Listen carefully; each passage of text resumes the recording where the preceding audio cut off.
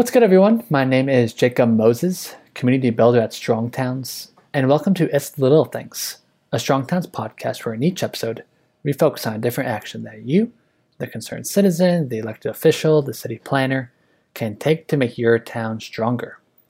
This week we've begun our spring member drive, where throughout the week we share how Strong Towns members across the globe have used the Strong Towns message to make their community stronger, and hopefully, along the way, inspire you to become a member of the Strong Towns movement as well.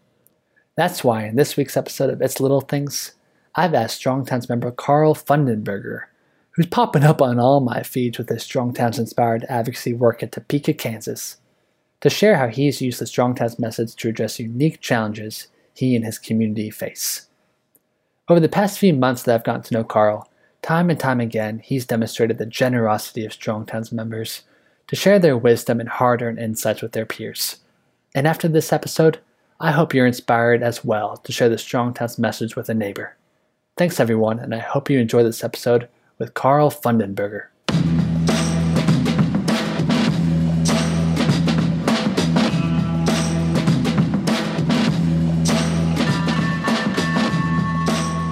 Carl, what's going on, friend? How are you today?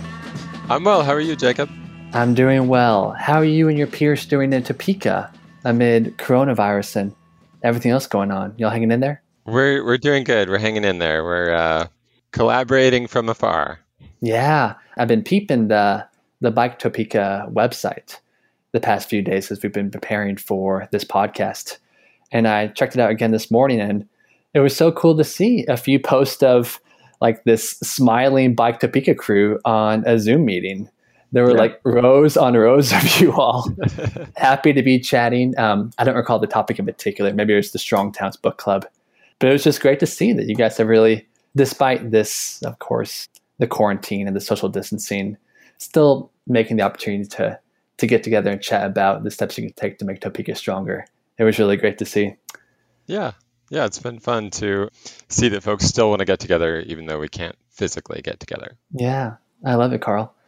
Well, Carl, so excited to have you on the podcast. This is day 2 of our spring member drive over at Strong Towns. We knock these drives out about twice a year, and really the purpose of it is just to encourage folk that enjoy reading our content, agree with Strong Towns principles and how it relates to their own place, ask them to consider joining the Strong Towns movement. And a big part of this member drive week is to highlight our members, the folk who have so graciously and so generously donated to the organization and are on the ground doing some really interesting work. And Carl, of course, as I was putting together a list of potential members to interview, had a considerable list. We have a fantastic group, including yourself. But from some recent correspondences, it was made very clear to me that you were the right guy to holler at. So thank you again for being on the podcast. To get us started, I would love to give listeners a chance to learn a little bit more about you. Could you tell us a little bit about yourself and how you discovered the Strong Towns movement? So I'm from Topeka, Kansas. We're a population of about 125,000, and born and raised here. After high school, I was going to leave town. I was going to get the heck out of Dodge and go to college somewhere else. And then I found out how expensive that was going to be. And ended up going to Washburn University here in Topeka, which ended up being a fantastic choice. It's a smaller school, small class sizes. I had great access to professors. Something that happened while I was at Washburn that really changed the trajectory of my life, probably toward its current course, was doing study abroad in France. I think travel is so important. My wish is that everyone could travel a little bit or even a lot, and really anywhere. I think getting outside of your community is actually the best way to get a new perspective on it. Seeing another community is a great way to start thinking differently about your own. That's probably the first thing that started me thinking about life in Topeka a little bit differently. After that semester and finishing school and starting my career here in Topeka, I got really into riding bikes and met a community of folks that also wanted to ride bikes and have fun. And we started critical mass here in Topeka, which is like in some cities it's like anarchists going out and riding on the last Friday of the month, and like we're bikes and we own the road. Uh-huh. In Topeka, it was not really anything like that. It was a lot more like critical manners. There would be 10 to 20 of us, and we would do a social ride in the city around town and end up at a restaurant or something afterward, and just really be social. I mean, that was the main point of critical mass here. But Yeah. Was it your interest in cycling that got you into strong towns? Where did that transition occur? yeah, so with that critical mass group, we started to build this community of people riding bikes and thinking about the city and saying, hey, we could actually do more here in Topeka to make biking a little more fun, a little safer. So from that group, a few of us started a bike co-op that's been running for 10 years now. And we started getting involved in community coalitions and getting on city boards and things like that. It was about at that time that I discovered Strong Towns. And I'm pretty sure the first post that I read was the growth Ponzi scheme. Yes. Yes. It's a great one. Yes. Really totally captures, the core Strong Towns message. And that's since World War II, we have adopted a development pattern that is, replacing that long-term prosperity for short-term growth and short-term revenue. We stopped investing in our core neighborhoods, and instead, the phrase we've kind of coined as strong towns, adopted that suburban experiment, building places all at once on the edge of town. Did you observe some of that development in Topeka as well, as we've seen absolutely. in nearly every community across North America? Yeah, examples as well in Topeka.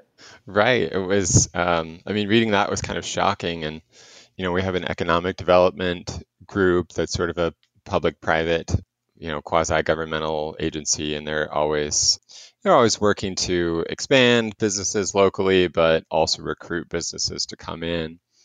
Yeah, it became really clear that what are we giving up by doing this work to recruit some corporation? We're not really building community. We're not really expanding local businesses. We might be getting jobs, but what happens when another city provides a bigger incentive for that same company? Totally. And we don't want to have a race to the bottom. Right. Say a particular corporation is looking for, that new headquarters. The mindset for the local government shouldn't be, okay, how many millions can I get together to subsidize this particular corporation to move to town? Instead, we talk a lot about the small bets and, who are like existing small business owners in the community, who's already doing some of that great work. And instead of, getting together X $100 million to get this one corporation to move to town, no matter what their promises are of, growth and employment projections, like who's already here that we can show a little bit of love to and, help them become a prospective business that can hire more folk and generate more tax revenue and, contribute to that great social capital. We can go into a rabbit hole of talking strong towns, but I want to make sure we also focus on your journey as well, Carl. I know advocacy, as we kind of hinted at these first 8 minutes, is nothing new for you. You've been doing a bunch of great work at Bike Topeka. You said you've been in the game for about 10 years now with this co-op. I want to flash backwards to that time. What were you observing in Topeka that inspired you to start this group? The Bike Topeka idea started with the bike co-op and those critical mass bike rides where it was just people getting together to ride bikes. To promote those rides, I literally printed out flyers and posted them around town, which seems crazy to think about now because I haven't had a printer for, for years. I met people I'd never met before who had these same interests, who, were demonstrating their interest in biking in Topeka.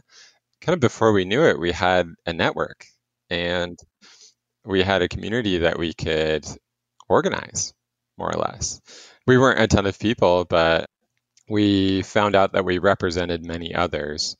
A few years into that, our city did a Heartland visioning process well, it's a visioning process that they called Heartland Visioning. Is They that did like a a big, master plan of some sort? What is that, Carl? yeah, more or less. Okay. Yeah, master plan or sort of Pretty a cover image. yeah, yeah, yeah. And so part of that was a big community survey that asked for community interests. And thanks to a lot of folks getting online at that time, we had a ton of responses. And then we had data. One of the top 5 responses was that people wanted to bike more in Topeka. Yeah, so that was a huge discovery for the folks already riding and knowing about that. But we found out about this huge latent interest where there's a lot of people who wanted to ride but couldn't or weren't comfortable. So at the top of the city, there started to be work done toward improving that. The city planning department proposed doing a bikeways master plan. This would look at the current state of things in Topeka and then propose improvements for the future. They got a plan together and proposed it to our city council and mayor, and we could get a federal match to pay for this study. It was going to be $65,000 total to do the study. And this is pretty extensive research. I mean, folks would come to town, actually ride bikes on our streets, do some historical analysis, put together a really useful professional plan with guidelines about, road markings and, the technical aspects. So pretty useful guiding packet of materials. Sure. And inspired by actual observations as opposed to maybe just speculating about what type of investments we need for this particular plan. That's great. Exactly. The whole price tag was $65,000, and if we put up $15,000, there was a federal match for the rest. Our mayor at the time vetoed it and said, "No, we're not going to spend $15,000 on this frivolous plan." We wish that the mayor had gone for it, but what was funny was him doing that veto even further galvanized the community to rally around getting a bike. You went straight back to the printer. Yeah, you bet. And out of that visioning process, there was a health focus group that also still exists called Heartland Healthy Neighborhoods, and a lot of the work happened in this group. And this was health advocates, this was exercise advocates, this was just people who like to bike or walk and jog, and people who put on marathons and 5Ks and that sort of thing. So it was kind of a cross section of health folks. That's where this work sort of centered. And they got a campaign together called $5 to Override. And we figured if we raised $15,000, $5 from 300 people, 300 people giving $5, that's not that hard. And we decided, well, shoot, we'll do this campaign. We'll raise $15,000 and we'll pay for the match for the study and we'll just get it done. We launched that campaign. And then the next day, the State Department of Transportation called us and said, we found some money that we can put up for the match for the Bikeways Master Plan. So I think we raised $20. Color copies. Yeah, didn't even need to spend it because KDOT came through with the matching funds. So that I think that was about 2011 that study started, and the Bikeways Master Plan was published in 2012. And our planning department has been very successful in pulling down federal grant money in the years since then, building and improving the Topeka Bikeways network. That's fantastic, Carl. So I know, flash forward a few years since they started implementing the Bikeways project. Of course, you discovered the Strong Towns movement. And I know something that's really resonating with you from our conversations is the value of those small bets. Now, I know, flashing back to that mayor vetoing that project because the city didn't want to put up 15 grand, I totally empathize. That'd be super discouraging. Since then, as you've continued to ride around town, observing where people struggle in relation to the built environment, if you were to, have raised that 15 grand, what do you think you would have done with that money if you had the call with the bike infrastructure? Would you have gone with just, one massive project, or would you have approached that a little bit differently? What would that have looked like for you, do you think? We as a community have done a bunch of small bets, and a lot of that has been event focused, but we have found that that's been really valuable just for getting people out. If you're a little scared to ride, having a group to ride with can can make it so much easier. If you have one event and then another event to look forward to, and dust off the bike and pump up the tires, then you're maybe that much more comfortable getting out and riding in the future. And that's a lot of what we've focused on. Something that we've been doing here in Topeka for about 5 or 6 years is a glow ride.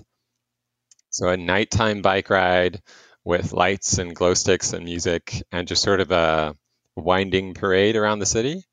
That's been incredible for us, 20 riders on the original Critical Mass rides, because our first glow ride I guess it's been 5 years, our first ride in 2015 had 125 people.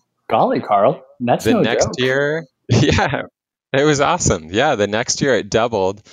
And by last year or the year before, I'm losing track now, we had about 400 people riding bikes through Topeka. Wow. So Wow. probably the biggest bike ride that we've ever had, hosted locally, and the biggest social ride for sure. This was a 5-mile loop, but we had families, we had older folks, there were a ton of kids, there were folks on rollerblades. That was a great way to see the community come out and sort of show that they do support, that they do want to ride bikes. So that's been something that we've been working on. We do other events too. We do a Cranksgiving food drive on bikes here, and that's fun. That gets people out too.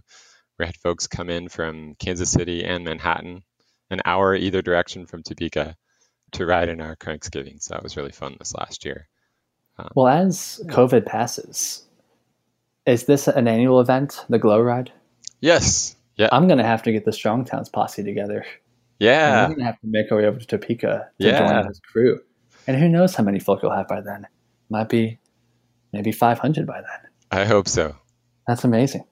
A lot of bike advocates, like myself before I joined Strong Towns, the main reason that I wanted to have bike infrastructure was not so much from, a financial productivity, point of view, but it was more so, I wanted myself and my peers to be able to, explore our places, engage with our neighborhoods without having to hop in the whip. If we live, a mile or two from our particular destination, it's super bikeable. We want to feel safe making that trip. But I know from the work you've done at Bike Topeka, and as I've got to know you a little better, you guys have done a great job capturing, that core advocacy for bike groups, focusing on, the livability and creating safe bike routes for all ages. But you've since paired it with this fantastic financial component of helping your peers and your elected officials understand that, whenever we say we want to invest in bike infrastructure, this isn't frivolous. This isn't silly. This isn't just like an add-on to the work that we're doing, but it is critical to actually building more financially productive places. Could you speak a little bit to that transition in your advocacy and how, some of these Strong Towns principles of looking at the financials of a community complemented are the great work you're doing with Bike Topeka? What was that transformation like? Sure. Yeah, and I'm clearly a bike nut, but that's great. There's so much more to it, right? Mm-hmm. As you described. One of my favorite examples is comparing the Katy Freeway in Dallas. Huge highway. It's like 12 lanes or something like that. And it has capacity to move something like 225,000 cars an hour. But you look at the Champs-Élysées Boulevard in Paris, and it's only 4 lanes of car traffic, but has bike lanes on each side and huge sidewalks. And the Champs-Élysées moves 400,000 people an hour. Wow. Wow. Yeah. It And speaks to how we've overbuilt with the vehicular infrastructure. yeah, yeah, exactly. And the Champs-Élysées has shops up and down it. Uh-huh. There's no shops right on the highway. So so that right there is one of my favorite examples of how, bike infrastructure, pedestrian infrastructure, good sidewalks, not just a narrow strip of concrete, but a good wide sidewalk with connections, is one of the cheapest ways to build financial resilience in your city. You actually build capacity for your roadways, and it's much cheaper than digging down, 30 inches to put enough concrete to support your highway. You don't have to go that deep to put in a sidewalk. You're exactly right, Carl. And then considering, those nearby neighborhoods, say you have, a thriving Main Street or downtown, which, through the work at Urban 3, we've learned is the most financially productive neighborhoods whenever you compare, the cost of actually servicing that neighborhood, utilities, road infrastructure, sewer lines, all that good stuff, comparing to the revenue that the properties generate blows every other development pattern out of the water. And then so imagine, for those nearby neighborhoods, if we made it easy for them to access those neighborhoods by foot or by bicycle, suddenly I'd imagine we see a shift where, maybe that lot that we had planned for, a $5 million surface parking lot, taking up a good chunk of our downtown and Main Street, suddenly we might see, more businesses, some housing, things that not only contribute to the wellness and livability of the community, but also the financial resiliency of the local government. How has that advocacy been working for you guys in Topeka? I know we had a great profile of you in one of our recent Friday roundups, and you gave some examples of what you've observed in downtown Topeka and the shifts you'd like to see. What has it been like advocating for these types of concepts? So it's been exciting, and these are pretty new ideas for some folks. So we're introducing them, and we're introducing them again, and then we're giving examples, and being patient as other folks kind of let these ideas sink in. I was really excited that we got to share a webinar with Urban 3 recently with some city staff. And then since then, we've also started the Strong Towns Book Club, to continue having these discussions about development in Topeka and what's important and what our priorities probably should be. We have a couple engineers that happen to join our Strong Towns Book Club, and they went ahead and asked the city for property tax data for Wow, every property. they're on the move. Yeah, they made their own 3D map of value per acre in the city. We had a city council member join that Strong Towns Book Club too, so we were able to share the results of that on our last Zoom call and say, yeah, here are the top two most profitable, to the city properties in Topeka. They're both downtown. Neither one includes a parking lot. They're both on small lots, and they're bringing in a ton of money per acre. We even looked at some residential neighborhoods, and we were able to show, one of the nicest new developments, kind of on the fringe of town, out past the lake, has huge houses and big price tags, but big acreage. They are paying less per acre than folks in a core old neighborhood with 120-year-old houses on small lots.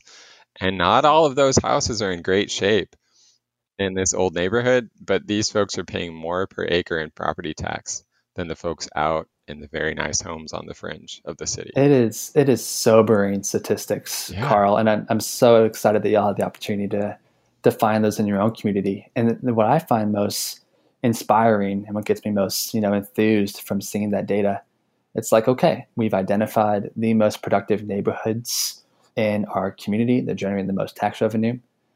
Guess what? Like, the response isn't, okay, let's have a new master plan for this community. How do we capitalize on all this productivity? Guess what? all we have to do is just maintain it. Let's build some sidewalks. Let's take care of the roads. Let's put in those bike lanes. Let's get up some street trees. Just small bets that, over time will, continue to generate more tax revenue, but not to the point where it displaces any residents. It's a fantastic, fantastic revelation. And listeners, I was going to say, I'll put the webinar in the show notes, but I'm now realizing as I'm saying it, there's tons and tons of links that reference this kind of stuff. But we'll put the Joe Micosi's Urban 3 presentation in there that Carl referred to.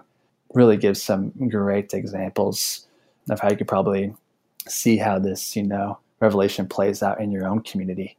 Carl, as we wrap up, I want to show a little bit more love to you by speaking to the generosity of our members. At Strong Towns, the phrase that we use is that we want this to be, a bottom-up revolution.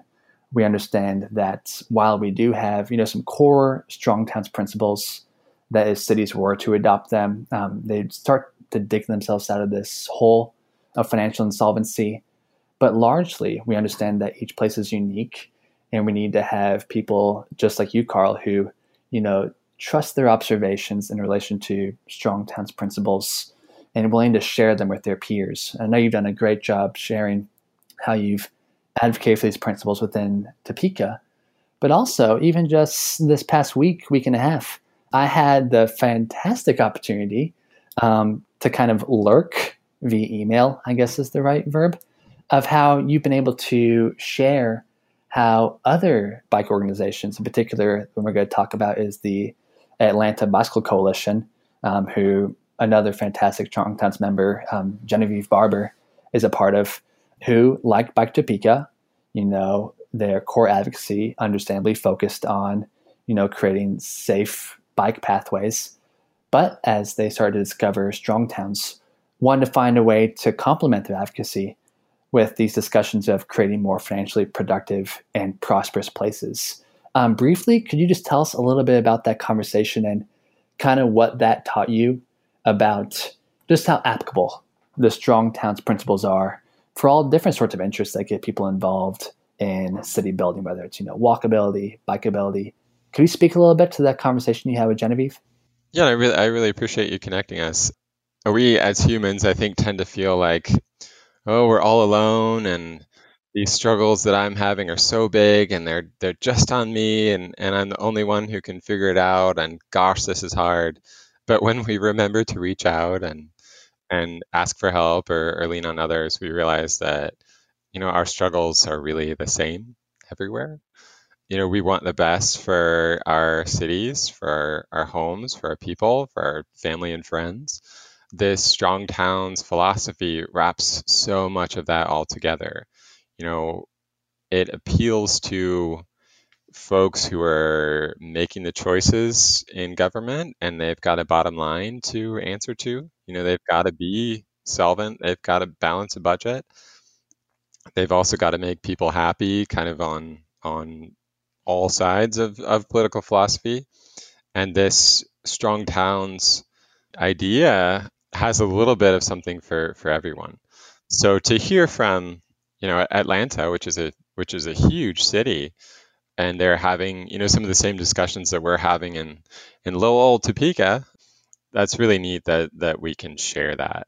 And I'm really excited to see where Atlanta will take it, because I'm sure it'll be big and awesome. We'll be learning from them just as they've shared with us. So I wish I could CC all of our listeners on that email thread so they could see that discussion. It was fantastic. I don't think there's a way for us to do that. You got to interview Genevieve next. I had the pleasure of having Genevieve on the podcast. Oh, she's been on. Cool. Okay. She planted, I kid you not, Carl, Cabbagetown. I was trying to recall the name of her neighborhood. Cabbagetown in Atlanta. She lives on a somewhat speedy block, the way in which it was designed. Wide, windy lanes, no curbs. It encouraged people to drive a bit too fast, of course, as we talk a lot about Strong Towns. And fantastic Genevieve, her response was to start a little neighborhood association and start planting some street trees. So there's a fantastic photo on the Strong Towns community site of she and her neighbor's son planting street trees along this block. And again, is that going to slow the cars overnight? No. But while we start to make these small bets towards slowing the cars, a fantastic first step. So yeah, we had her on the podcast to talk about street trees, which was great. But I'm with you as she continues to do great work at ABC, the Atlantic Bicycle Coalition. I imagine we'll need to revisit that story. It's going to be great. I appreciate you, Carl. I mean, we were talking internally this week as we were preparing for the member drive about what's kind of like the core goal that we want from this drive. And it's, of course, we want to be able to pay, our bills, pay our staff, and we want to get some new members to not only, of course, generate some revenue, but also have more people across their communities saying, you know what, I believe in these principles and how they can make my place stronger. And I think you put it so well in this last part, Carl, when you said, a lot of us just feel alone in this process. We understand these Strong Towns principles. We care about our place. We care about the finances, understand we need communities that endure.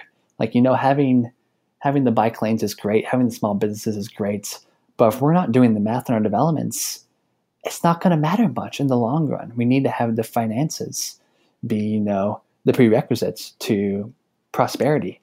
And we were saying, what we hope we get from this drive is that people feel like they're not alone.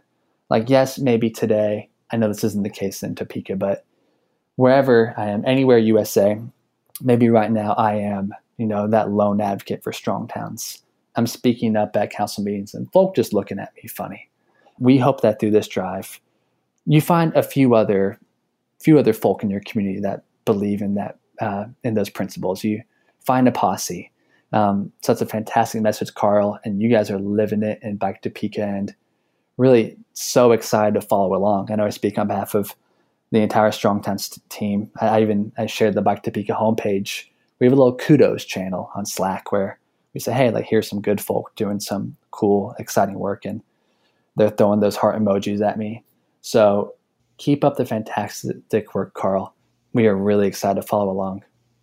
Well, thanks, Jacob. Strong Towns has given us so much. So, our community is really in full support. We're happy to see where it goes in the future. Fantastic. Well, Carl, thank you again, friend. This has been a joy. Keep us updated as new stuff's going down at Bike Topeka. Keep us updated on bike rides. I'll get my glow sticks. All right.